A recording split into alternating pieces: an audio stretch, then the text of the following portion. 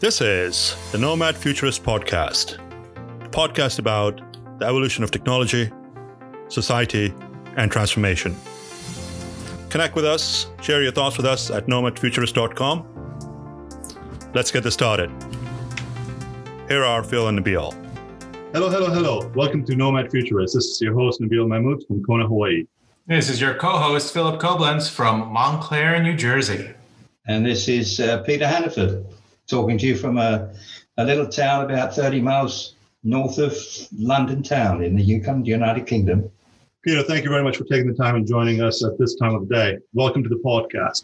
Before we get started, I would like our listeners to know a little bit more about you. So could you tell us who you are, what you do, and where are you at in your career? Sure. So I listened to a couple of your podcasts before, and people always start by saying, how much time have you got? Well, listen, I know how much time you've got, so I'm going to keep this within the allotted timescale. So I'm kind of, I've been in this game for 50 years. I know you don't believe that, but but it's true. So I'm kind of a child of the 60s, I guess. I was in London during the 60s. I was at school during the 60s. And that was a brilliant place to be. You didn't realize it at the time, but now you look back and you think, what a wonderful time to be kind of alive and in London during that time. So school wasn't on the agenda.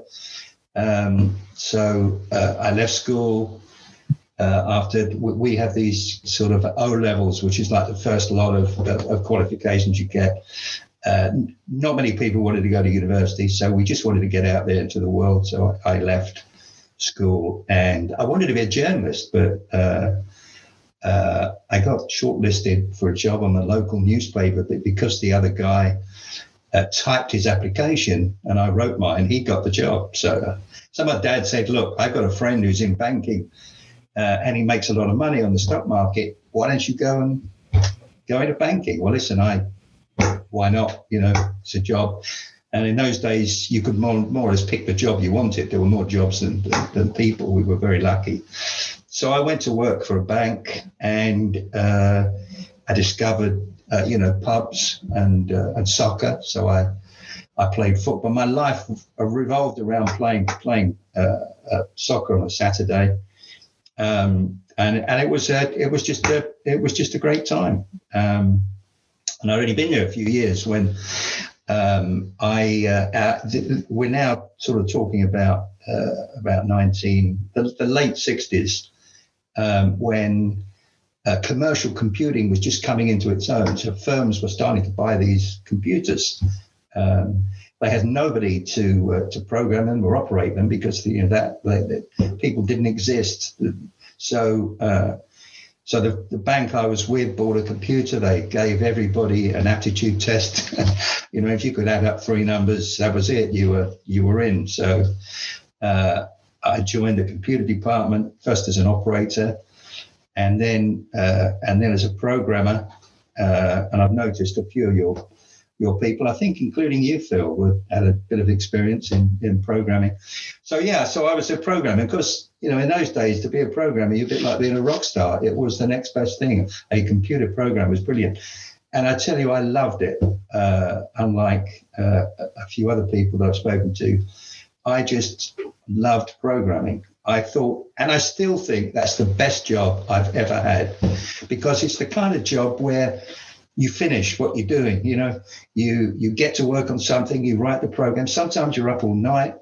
I can remember coming out the bank at dawn, having been trying to get this program to run, and it ran, and I came out, 10 foot in the air, because you finished it, you've done it, you run it, and it worked. And I thought that was brilliant. And I've never had a job quite like that, because as you progress, you never really get where you're going. There's always that horizon that you never get to. So it's not the same. Not that I'd want to go back. So I did this for a few years. I was pretty dedicated. I did love working, as I say, and I enjoyed it. And the bank decided to open in Nigeria, in West Africa. And although it was a French bank I worked for, because Nigeria was an ex sort of British colony, they wanted Brits to go and staff it up. So I went out there in 76 to help them start the bank in Nigeria, which meant building a data center of sorts, and set up the computer department and have that running. And that was a brilliant time. When I went there, they told me this is the land of limitless impossibility. And I tell you, trying to run a data center when you only have power for 8 hours a day is a bit of a challenge. And people used to steal things, and it was pretty interesting, shall I say. But anyway, it was a great time. They paid me a lot of money to do it. They paid, your house was provided, your driver, your nanny. It was a pretty good time, and your salary was paid offshore, so even better. It was a bit like winning the lottery. But health wasn't so good. My wife had everything, miscarriage, dysentery, malaria. So we thought, hey, it's a great time, but maybe after 3 or 4 years, it's time to go back. So I went back, and they put me in charge of the data processing department, which was good. So, here I am. I think I was about 30 years old then, in charge of the computer department, which again was good fun. And that was the days when, when I went back, we'd inherited somebody they decided to buy this Data General computer, which at the time was state of the art, right? But all my chums in other banks had IBM. I wanted to be an IBM customer. I just loved the whole thing. So, IBM would fly you off in their jets all over the place. And I thought, yeah, I like this kind of thing. And we ended up buying IBM. And I was a big fan of IBM at the time. I thought they were a brilliant organization. They could have sold anything. Could have sold toilet rolls, but they just happened to sell computers. But they were so good at it. And I loved the company. I was a huge fan. And then I got headhunted myself off to an Arab consortium bank in Paris, a bit smaller, but with a global remit. And I went there, and that was, I was in Paris most of my time. And then that bank got acquired by another French bank. So I left, and I used my redundancy money to start my first company. So I got to the point where I like working, but I thought, because I sort of work a lot. My wife used to tell me, if you were a postman, you'd end up looking for more letters to deliver at the end of the day. Why don't you stop working? It's not your company. And I thought, no, it isn't, but maybe I should have my own company. So in 1989, I started my company. I started a company that would relocate other companies, but where, so if a big firm was moving, we would do all the planning for them. We'd build their computer rooms. If it was a bank, we'd build their dealing rooms. So there was still a lot of technology involved. Our sort of strapline was if you're moving your office and on day one, your chairs aren't there, well, you can sit on orange boxes. But if your phones aren't working or your network is down, it's a bit serious. So that was our USP. So I started this company in 89. And we did pretty well. And then in 1995, this dot-com bubble came along. And we moved into building data centers. I mean, at that time, around 85, 86, 87, anyone that had a garage wanted to turn it into a data center. It was a boom time for data centers. So we got in. We were one of the first people to design and build data centers. And it was because there was nobody else doing it. I had somebody knock on the door one day and said, look, I've got some racks over this co-location, the Telehouse over the way here. And, but I want my own data center. So I went out with him to look at buildings. We were looking at, 5,000 square feet, 10,000 square feet buildings. And then he saw this building that was 120,000 square feet and said, I think we'll turn it into a data center. Can you do it? Of course I can, I said. So we built this thing on the back of a cigarette packet. We really made it up as we went along. But we did it pretty quickly. The trick, you get obviously smarter people in that do know what they're doing. So we built that, and we became one of the biggest design and build firms in data centers in Europe. And our turnover went from nothing to $200 million in like a few years. It was crazy time. But then, of course, it all came to a crash in 2000. The whole thing stopped. Just before we crashed, we were seen as the picks and shovels. Investment banks were coming to us and say, "Hey, you guys, you're building these things. We'd like to, invest in you." And a few people did invest in us. So the company was valued at that time at about $20 million. And as I owned 80% of it, that was it. I was made, except, a few weeks later, it all fell off a cliff and I could tear that bit of paper up and throw it away. So we carried on for a bit. I sold the company to somebody else, one of the big data center operators, because we were in the middle of building this big data center for them. And we we had a bit of a catch-22. They're not paying us. We're not building it. They've raised a lot of money on leveraging these big data centers. So I sold it on to them and went on and did something else. We carried on in the business, kind of doing design and build.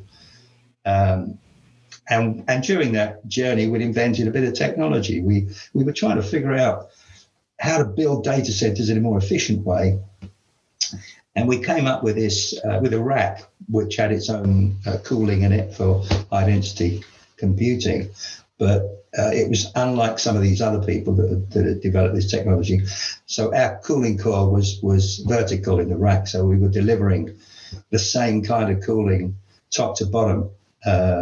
And I sold the company to APC, to American Power Conversion, in 2003. So I went to work for APC then, and what a brilliant company that was. I loved that. You were just allowed to do things, a lot of freedom. Probably the best boss I've ever had. He was in St. Louis, I'm in London, but we just got on famously. And that went on for a couple of years until they sold the company to Schneider Electric, bought APC in 2007. Memorable day. It was Valentine's Day on 2011 that they bought the company, and things changed a little. Schneider's a very big company, very good company, got some great people, but 150,000 people, it wasn't for me. So I stayed there for a few years and then decided to go back out into the world again. So I didn't really know what to do. I've never really known what to do. I still don't know what to do. I'm still looking for my job. I'm drifting along here thinking I'm not quite sure what I want to do when I grow up. Maybe I've never grown up. And then I thought, look, I know a lot of people. I've got a big fat address book. Maybe I should go into, headhunting, recruitment, because people keep asking you, do you know anybody? So I found that there wasn't one recruitment company that specialized in our sector. Nobody had sort of just nailed it. So I set up a company called Data Center People, and we went into recruitment. And then I did that for 10 years. I started an executive search arm a couple of years back, which I liked a lot more because you get to meet a lot of people. It's all about meeting people. It's not transactional. And then I sold Data Center People to the management. They did an MBO in 2020, earlier this year in January. And I'm now trundling along doing executive search with Portman. We're still working on a global basis. So we have people in Singapore and in London. So that's what I'm doing. I'm still looking for, something I really want to do when I grow up. What a great story this is. From playing football to wanting to become a journalist, to getting into IT and coding, to getting into data center space and designing building infrastructures, to designing product and selling it to one of the largest manufacturers globally and leading that initiative, now to the executive search and helping out the data center industry. Immaculate. This is absolutely phenomenal. You know, it's kind of interesting that you bring up that you're still trying to find yourself. Aren't we all?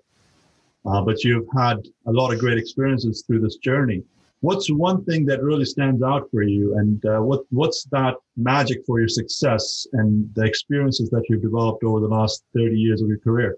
I don't look at it as success. I don't think I've been successful. I mean, I've just carried on. You know, I mean, I sit there. I would say that you've affected a lot of people's lives. You've contributed a lot to the infrastructure. Like, for instance, you're selling the product over to Schneider or APC, for that matter, with in-row cooling. I mean, that was a game changer. I mean, people were still mixing hot air with cold air till you came up with a solution like that. I mean, I wouldn't leave myself short there.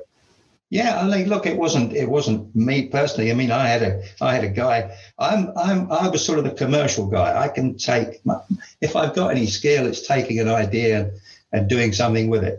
I'm not always the guy that comes up with the idea. You know, if I hear it and I like it, I'm a bit of an entrepreneur, I guess. You know, that's where I put all my efforts. But you're right, it was a game changer. And even now, you know, when you place people into companies, you just got that feeling that they're going to make a big difference. And it is satisfying. And I know, and, you know, it sounds trite, but I know that when I do finally disappear, at least there will be some legacy. Yeah, people can say that, you know, did I make a difference? Well, in a small way, I guess I do, because that technology was, as you say, it was a game changer and everybody copied it, you know. So most of the cooling manufacturers in their portfolio somewhere have a rack with a vertical coil in there. And that's the basis of, you know, of a lot of solutions these days. I mean, cooling these days is becoming less important. Now people have woken up to the fact that you know, 27 degrees or whatever the ASHRAE benchmark is, 27 degrees is not cold.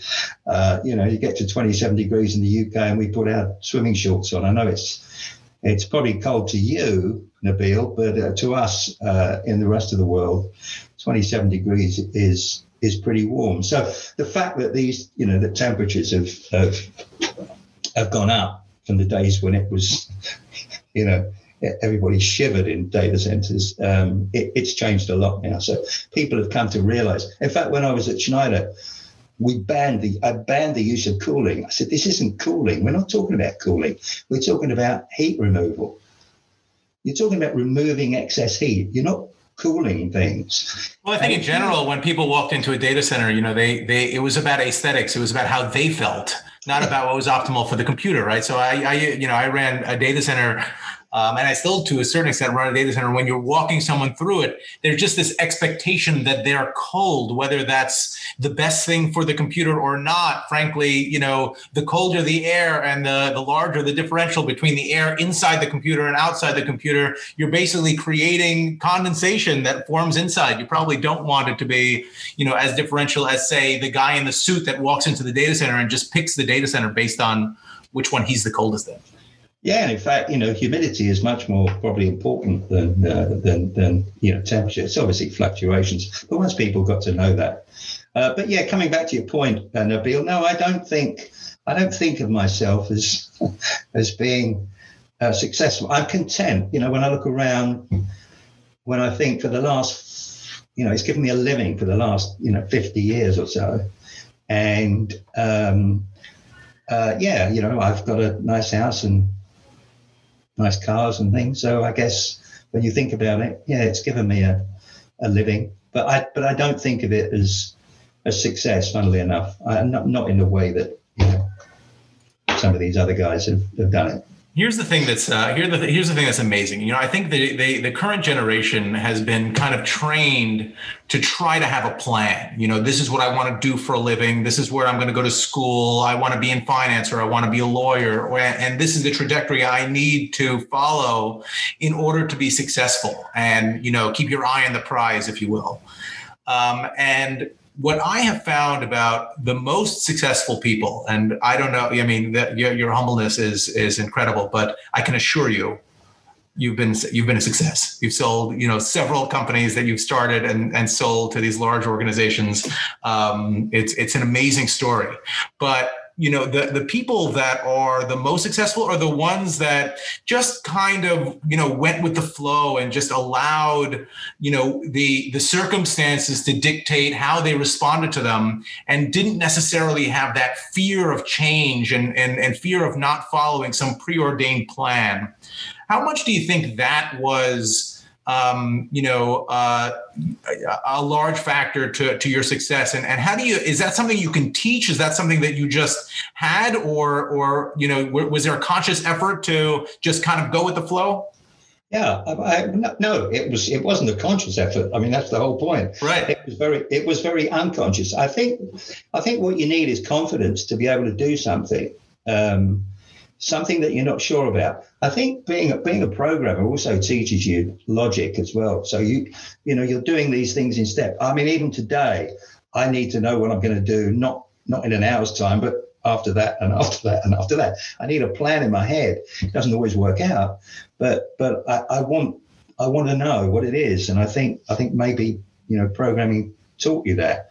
But no, look, if you teach them anything, it's be bold and courageous and give it a go. And don't be afraid of failure. I mean, everybody will also say this, you know, if you win 6 out of 10, you're doing pretty well. And I've had a few disasters. The only thing that's probably kept me from jumping off a bridge was my wife kept telling me, you know, what's the problem? Just get on with it. You know, and I'm thinking, I'm pulling my hair out. As you can see, there's not much left.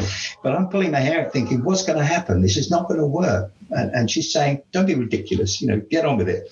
And so you do. There's nowhere else to go. You know, there have been a point when I thought, this is not going to work.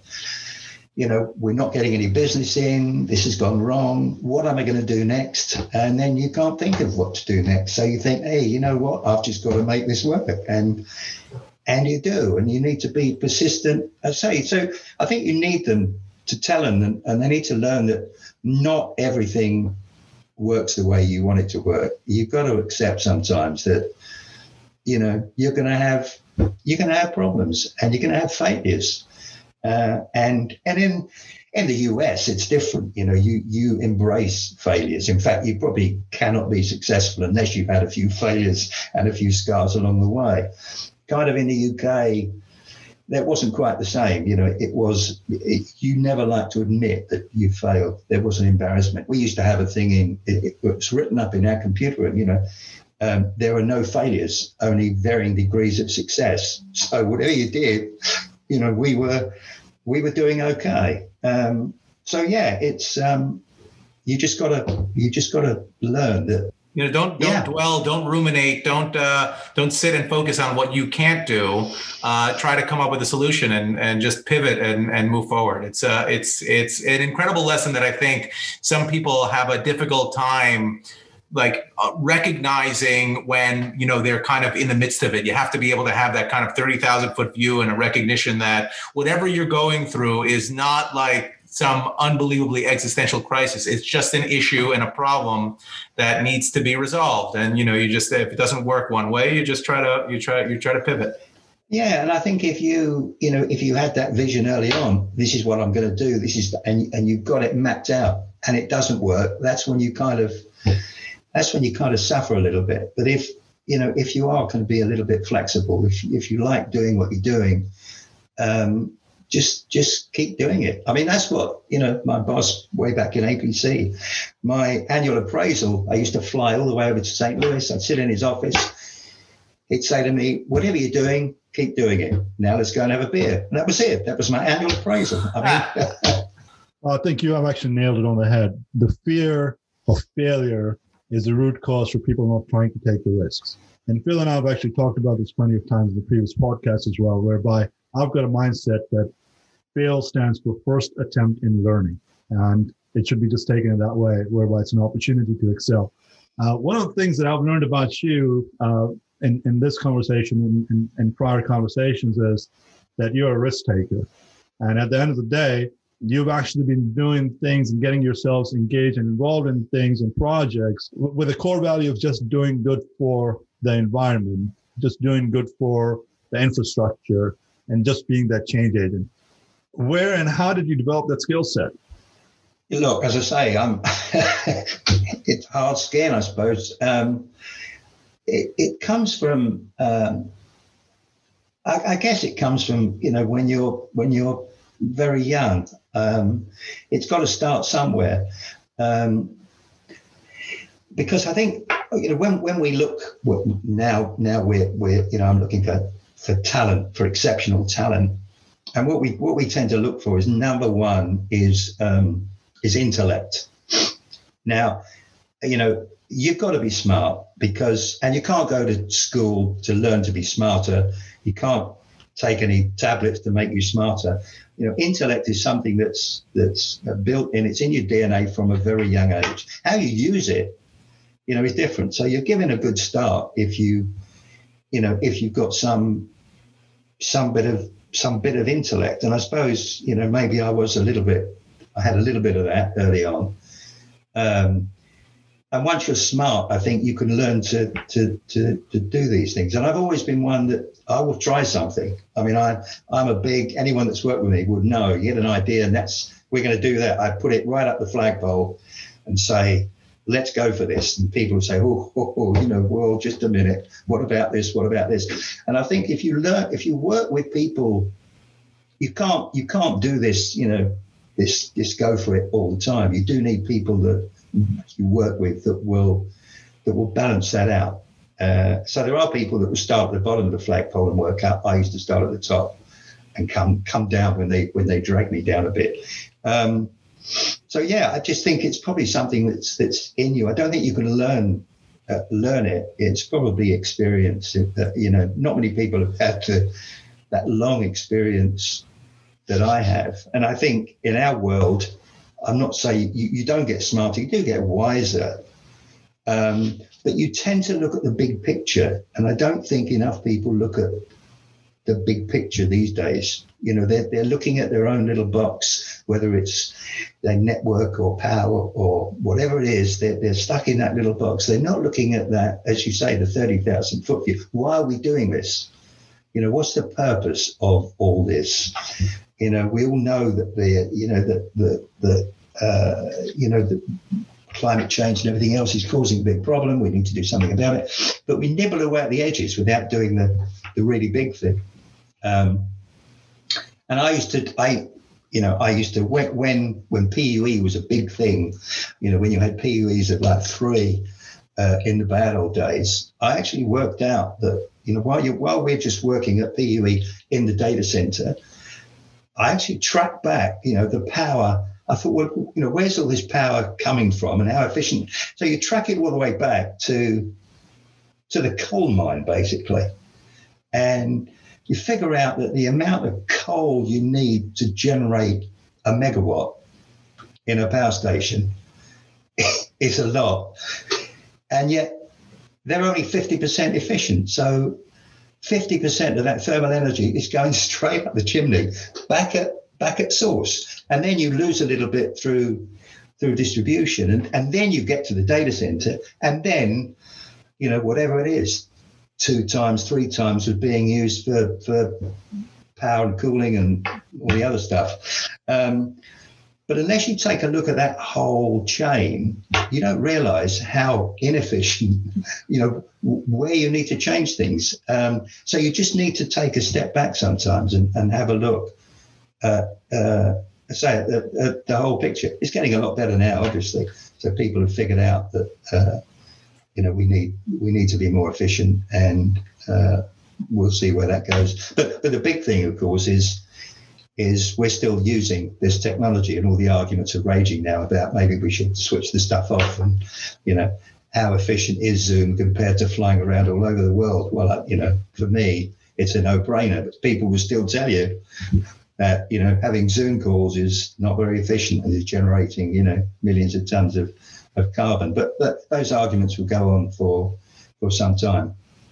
Well, those carbon emissions are a lot less than flying around the airplane across the world, especially for your appraisal just to go have a beer. Folks that don't know what PUE is, and for our listeners, just to clarify, PUE is power user effectiveness, which is actually a metric that we use in the data center industry to figure out the actual utilization of the power. So just think about it this way. Every time you send out an email, a lot of power is actually being burned or utilized in the back end. And it's one of the metrics that we use to create more of an efficient environment and reduce the carbon footprint, which is really the goal for a lot of major companies on a go-forward basis, whereby we want to be in some way, form, or shape carbon neutral at some point in time in the near future. Having said that, Peter, you're interacting with a lot of people, especially with your executive search. What are some of the traits that you look for executives in the data center space or in information technology? Well, it's finding people that fit, really. I wish our clients would just let me pick the people for them. I think sometimes I know the people that would work, but they somehow don't make it through. What do we look for? So we're looking, as I say, primarily for people that are smart. So intellect is always number one. Then things like, you want people that are passionate. You want people that are motivated. And in fact, the last thing we look at is experience, because that's the one thing that can change. As I said earlier, intellect won't change. You've either got it or you haven't got it. That doesn't mean you're useless, because there's always jobs. It depends on the job. What's that line from The Departed? The world needs plenty of plumbers. Well, they do, yeah. I mean, we used to have this thing in. I love plumbers, by the way. I don't want to get angry. No, that's plumbers. fine. The world does need plenty of plumbers. We'd be lost without you. In one of my old firms, they were paranoid about having A players. And you think. Where are all the B and C? Where's the soldiers? Where's the guys that are going to do the work? Because you can have all these smart people. But all I'm saying is, so intellect is important, motivation, whatever your values are very important. But the last thing we look for is, the resume tells you what somebody's done before. It doesn't tell you what they're capable of doing. And the trick is to find out what you think they will be capable of doing in this company. So company culture, getting the right fit into a company is very important. You need to get to know the company.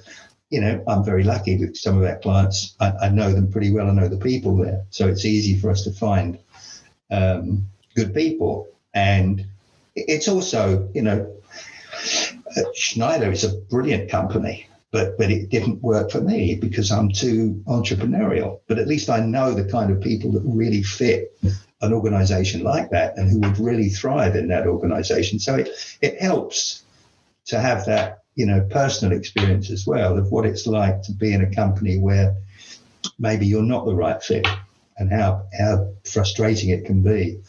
It's that magic thing about having somebody that fits, the right people that fit in the right organization. I have to imagine that I know the answer to this question, but I imagine formal education in a particular discipline is not necessarily on the top of your list for a particular job. No, but it's part of the selection process. If you're looking at 20, 30 people for a particular job, you have to start somewhere. It doesn't necessarily have to be the formal education, but that's part of the filtering process. I mean, I'm currently judging. I'm a judge on the Data Center Dynamics Awards 2020 awards panel at the moment. I'm looking at Young Mission Critical Engineer of the Year. Now, 10 years ago, we were moaning about the average data center engineers, a 55-year-old white male. Where on earth are we going to go from here?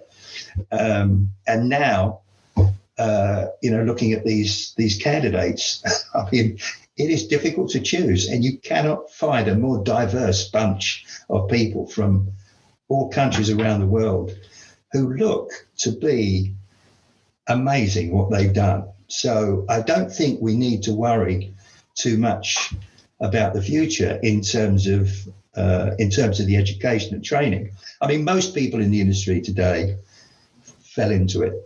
We didn't choose this industry. We just drifted into it, and we've made it work. So, but now we're finding people that are, have woken up to the fact that there is this world of digital infrastructure, digital acceleration, where I want to be part of it. And so I'm not at all concerned anymore about the future. There's plenty of talent out there and super smart kids coming on to take over from old people like me. The last question on this on this kind of the selection process, given what you do with Executive Church, which is like, what kind of questions would you ask? Like, how do you determine that special something, that zeitgeist, that magic? Obviously, it's not. Is it just a matter of just asking them about their background and you just trying to pick it up as part of a standard conversation, or is there almost some type of survey that you ask where there'll be a particular question where that will be informative of how they answer that question? It's probably not as scientific as that. I mean, Executive Search was always face to face. We would always have to meet people. This wasn't something you could do over the phone. So you have to meet them. You have to see how they react, whether there's any, empathy there.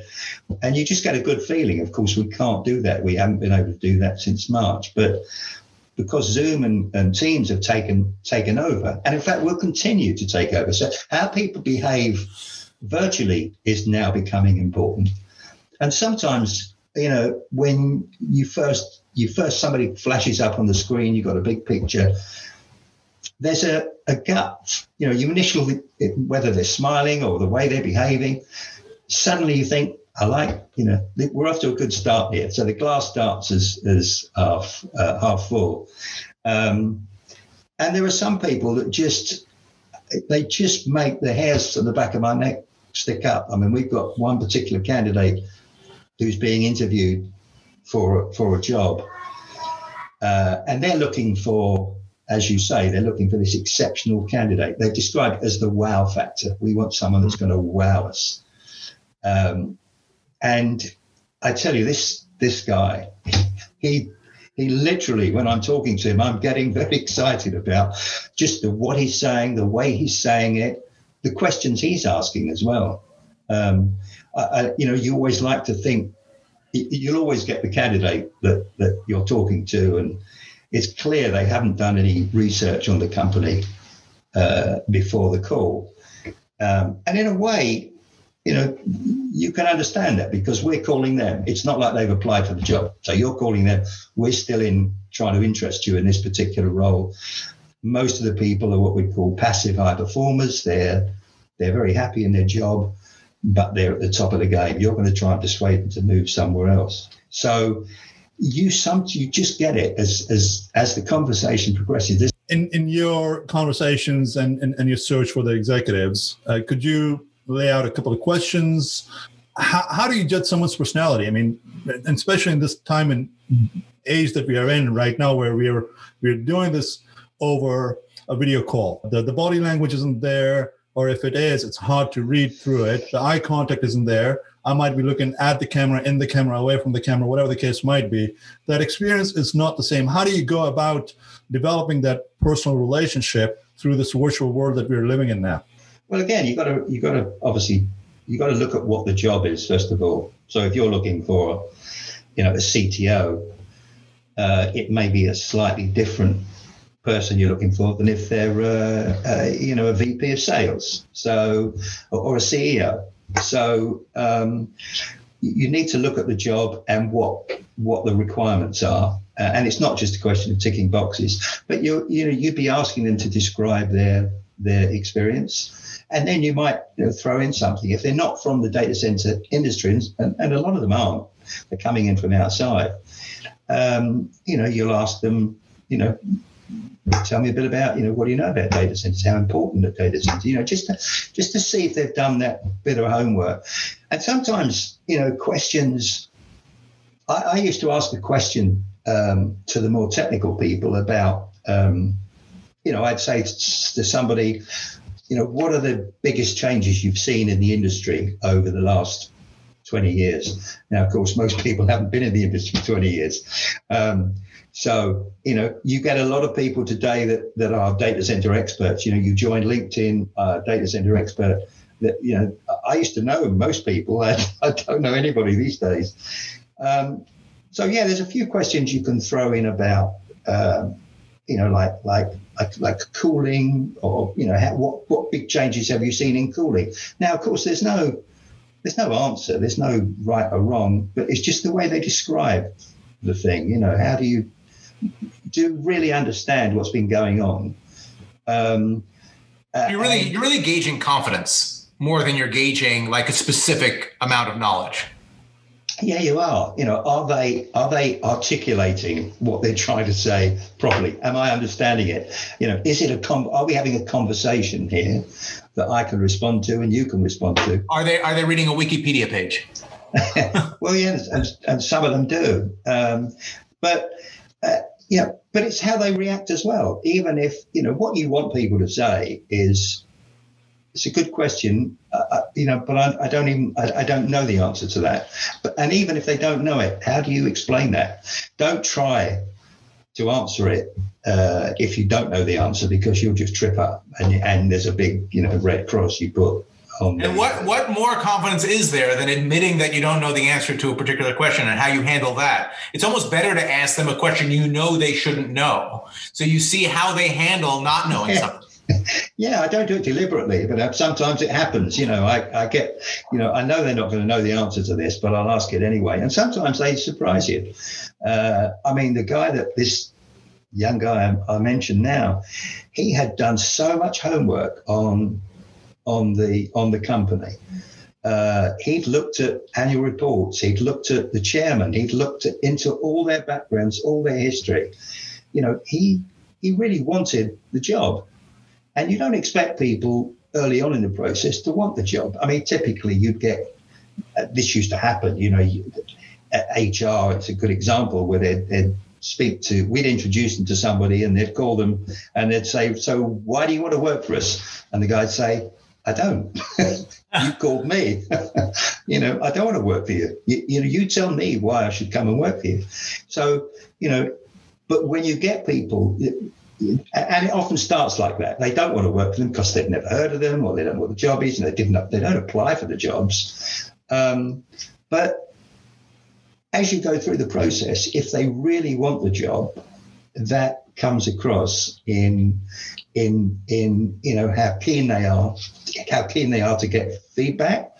You'll interview somebody in the morning, in the afternoon, they'll be saying, how did I get on? You say, well, as far as I'm concerned, you got on fine. I'm going to introduce you to, the next level of the process. But I imagine if they're too eager, that's a problem too, right? I mean, it's a tell. It could be, yeah, because they're going to be disappointing. So I suppose the best. I think poker player. I think that's what you should do with the next version of your life. You should be a poker player. I did used to play cards, some time ago. I can't remember if I was any good or not. I think it's there's no science to it. If it was that easy, you could automate it. This would be a prime candidate for AI. Feed your resume in. Here's the job description. Is this guy the one or not? I mean, a lot of people place great store on psychometrics as well. I'm not a huge fan of psychometrics, I must say. But it can, this is the process where you do ask weird questions. You're walking down alone and you see, a body on the floor and, what do you do? I mean, all this stuff, This is taking a dark turn. But there is, I don't want to knock it because there is a psychology behind it. I'm learning too. And I think the big thing at the moment is diversity. That's huge now. And I was a late convert. We have somebody that works with us. I mean, she's an associate professor at university. She's an academic. Her specialty is psychology. and what a difference diversity makes at senior level. And we've been running a series of events called Balance in the Boardroom, and she's chairing this thing. And she said, I said to her, look, really, I can't actually see. We get a lot of clients saying we want more women in the process, and I'm saying, look, if you look at the UK. Only 6% of engineers in the UK are women. So if we're trying to find an engineer for a particular role, senior role, and we only have to put 10 resumes on the table, it's going to be very difficult for a woman to make that 10 because they don't exist. And she said to me, look, what you've got to remember is that women think differently to men. I said, listen, I've been married for 50 years. Don't you think I know that? She said, no, but it's true. And it made me realize that, in fact, that is when we talk about diversity, we are not talking about ethnicity, race, gender, age. What we're talking about is thinking, how people think. And that thinking is conditioned, obviously, by all those things. But it does give that element of difference when you're at a senior level, and I've become a big convert now. So the other thing we look for now, Phil, is an element of diversity, especially at these senior levels. I think it is very important. You get different views on things, which I say is conditioned by people's upbringing and a whole host of things. All right. So a couple of takeaways that I've taken from it is that be real, keep it real, be yourself. It's not what you say, it's how you say it. Yeah, don't fake it. Whatever you do, don't try to fake it, because you're going to go into a job where you're going to be miserable and you're not going to do a good job. Let us decide whether we think you're going to fit well into this company. Let's switch gears here real quickly as far as pandemic is concerned. We've been in the lockdown for a long time. We've stretched the boundaries of computing. We've stretched the boundaries of mankind and the social interaction. Where do you think we are headed? How does 2021 look in your discussions and in your experience? Well, obviously, from a business environment, the world is obviously relying on us, basically. So, digital transformation is the key to everything. So in a business environment, we're in, thank God that we are working in this world, and we're not in, aviation or airlines or, some of these other things are going to suffer. I don't think we're going to get back to, I don't know what the new norm is going to look like. It's not going to look like it did in January this year, for sure. I think we're all going to learn to, we're probably never going to shake hands with people again. It's all going to be elbows. And we'll wear masks a lot more. I mean, they've been wearing masks in Asia for years. So I think. And in our industry, it actually makes the vast majority of us more attractive. Indeed. So yeah, how is it going to change? As I say, it's we're learning to live with talking to people, interviewing people over sort of meeting them virtually. But as I say, that's going to be important how they work. This is the new norm from now on. There'll be less interaction. We need to get back to networking in some way. I mean, this is what I miss more than anything. I went to an event last event I went to was in Zurich in March. It was an investor event. It was, and you meet people, you have dinner, we have a great time, you have a few beers, a lot of discussions, meet new people. And then 2 weeks later, the shutters come down. I think we need to get back to, at least having dinner with people and a few beers with people, because that's the way that we interact. You can't really meet people properly in this medium. So that has to happen. I think we have to get back to that bit. Otherwise, we're all going to go crazy. I'm already, I was quite enjoying being locked down, I must confess, for a while. It didn't affect me at all. But I'm now getting a bit fed up with it. I can't wait to, as I say, I booked a flight. My son is in New York. He's up in the Hudson Valley. He's just moved there from Austin. He's been in America for 15 years. So I have a granddaughter. I have a family there, but we haven't seen him for a year. So today I booked a flight for Easter, hoping that we'll get back to that. So we'll creep back into it, but I don't think, I think we won't go back to how it was before, because this thing is still going to be here, although we're going to be vaccinated. Who knows? Vaccinations last for a year or 6 months or whatever. So we're going to have to get used to it. And then something else is going to come along. So, yeah. I think beyond the obvious, just the fact that we now, once this particular pandemic gets past us, I think, the notion that people have now have the ability to prioritize when they travel, and you'll not necessarily need to travel for business for things that are fairly innocuous.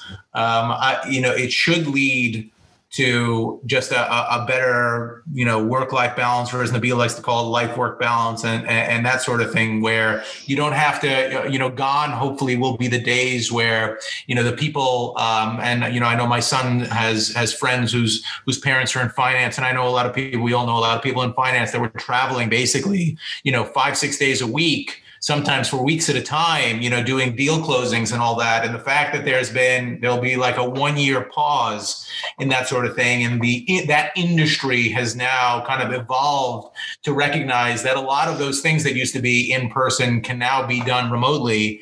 That's not to say that there's no need to have in-person meetings and networking, but I really think the collaborative networking elements, which may have not necessarily taken precedence or priority, are the things that we miss the most, I think, universally. And those are going to be the things that you prioritize, not just like getting formalized signatures or shaking hands and signing on the dotted line. Those things, those were relics years ago, but for some reason, you just, couldn't get past it until you were forced to. And it's given us more time, of course, as well. So we don't waste time, going from A to B. So we should be more productive, with all these tools that we've got. We should be doing better. Maybe things will evolve quicker. We're still, nirvana for our industry is just making stuff available, quicker, cheaper. We all want things to be delivered, in a heartbeat. So latency is important. Availability is important. Cost is important. And I think we're going to be driving, all those kind of things we're moving forward on. And life will be very different, better, worse, who knows? I'll be able to see more. Or maybe I will get to the end of The Sopranos one day. I don't know. I'm still trying. If there's one thing, I know I now live in Jersey, so it might be cliche. If there's one thing I can tell you is you should prioritize getting to maybe not to the last episode of The Sopranos. The ending is a little bit, not everyone's cup of tea, but what an amazing series that I'm now living on a daily basis. Anyway, this has been a great conversation. I have to assume that if you are able to make that trip next Easter, that you will swing by and we can meet in person in New York, and maybe Nabil will manage to find the escape Kona in the West Coast, which I consider one place for you. Absolutely, it's a deal. I'd love to do that, Phil. Yeah, be good. I'm glad that you were able to take the time to join us. Just to recap a few things. One, that there is going to be some sort of normalcy in the very near future. As mankind, we tend to take massive swings from rush to being totally isolated. And we are hoping that there's going to be some sort of a central medium where life is of more value to all of us. And we're learning something from this pandemic. I kind of put it this way, that it's Mother Nature's way of teaching us a lesson to create the life and work balance. Another thing to recap on is the fact, and it's actually kind of really a good news that you shared with us, that there is enough talent coming into our space, into information technology and data centers. We still need to encourage younger generation to stay engaged and involved. And this is an opportunity. Infrastructure, IT, data centers, it is the future. It's the data rush. Start engaging yourself, be yourself, get into space, and try to make a difference. Based on your previous experiences, what advice would you give the younger generation or someone wanting to enter into our space? Well, I think any space, it's do as much stuff as you can. I don't regret. I don't regret really anything I've done. The worst thing must be to regret something you didn't do that you wanted to do. So just get out there. I don't know how you tell kids to do this, but you need to do this stuff. Don't say no. I mean, there are times when, someone will say to me, let's go out and do this. And I'm thinking, I don't feel like it, but I will. So in between working, we've done a lot. One thing that brought it home to me, there was an advertisement on the TV. I think it was Virgin Travel, where there's a young guy walking on the street, and he sits down on a bench underneath the church. And as he sits down, there's one of these big statues at the top, cracks and starts to fall down right on him. He's looking up, and everything slows down, and this statue and as it slows down, the Grim Reaper comes and sits next to him. And this guy is thinking about, when he's young, he's partying, he's dancing, he's sailing, he's surfing, he's drinking with his pals, and this thing is still coming down slower and slower. And he's thinking about all these things that he did. And in the end, the Grim Reaper falls asleep, and the guy gets up and walks away. And the caption comes up. It says, when your past life is flashing before you, make sure you've got plenty to see. And I thought that was a brilliant thing. How awful to be sitting in your rocking chair, when you're old and can't move, and all you're thinking about is the days you spent on your screen, doing stuff. I just think you've got to get out and do other stuff. Life, there is more to life than work, what we do. So this work-life balance thing, even if you don't feel like doing it, just go out, get on your bike, go for a walk, do something, but make sure you do enough that, as I say, you've got plenty to see when you get old. And I think I'm fortunate that I've done that. My career has let me visit most countries of the globe. It's probably easy to count the ones I haven't been to, but Peter, this was absolutely phenomenal. Thank you very much for taking the time to join us.